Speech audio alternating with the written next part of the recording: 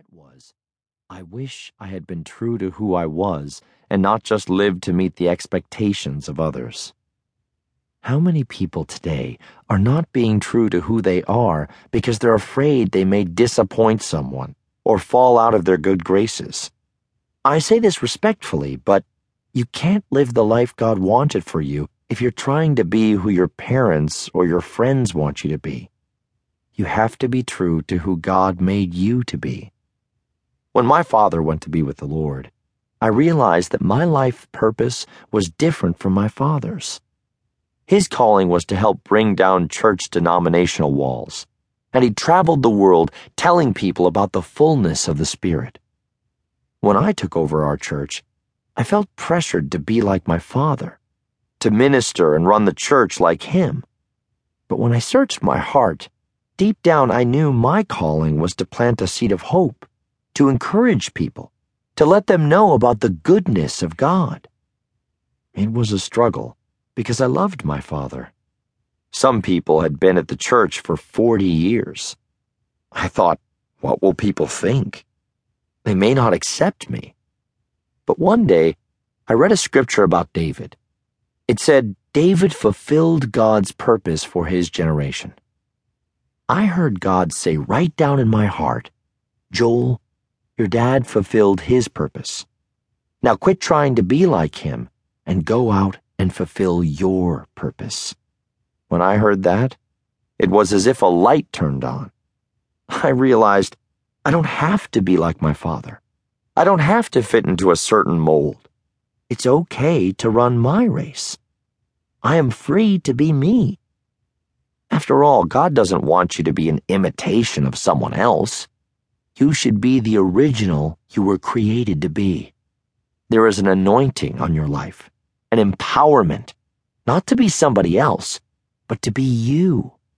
If you let people squeeze you into their molds and you bow down to their pressure to try to please your critics, it not only takes away your uniqueness, but it also lessens the favor on your life.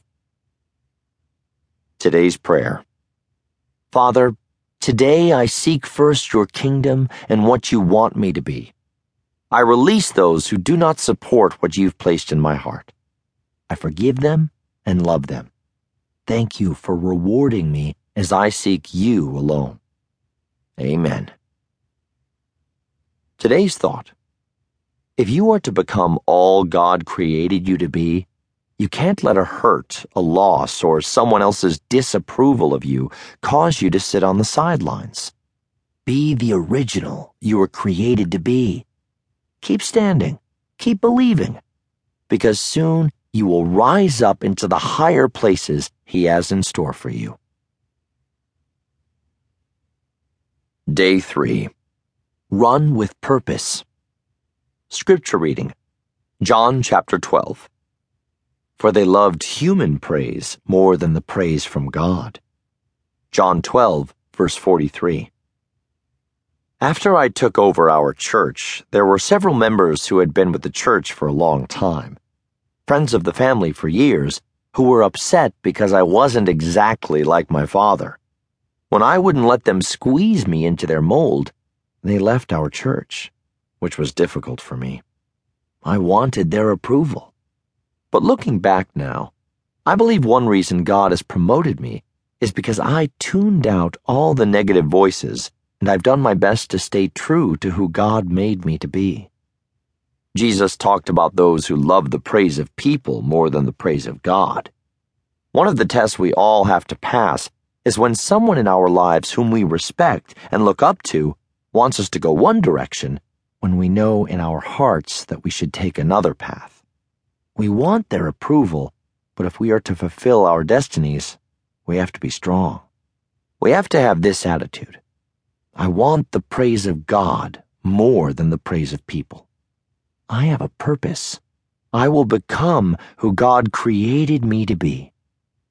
I've learned if you please God and stay true to what He's put in your heart, eventually you will have the praise of people. His favor, His anointing, and His blessing will cause you to excel. People may not understand why you don't take their advice, but later they'll see you walking in the fullness of your destiny.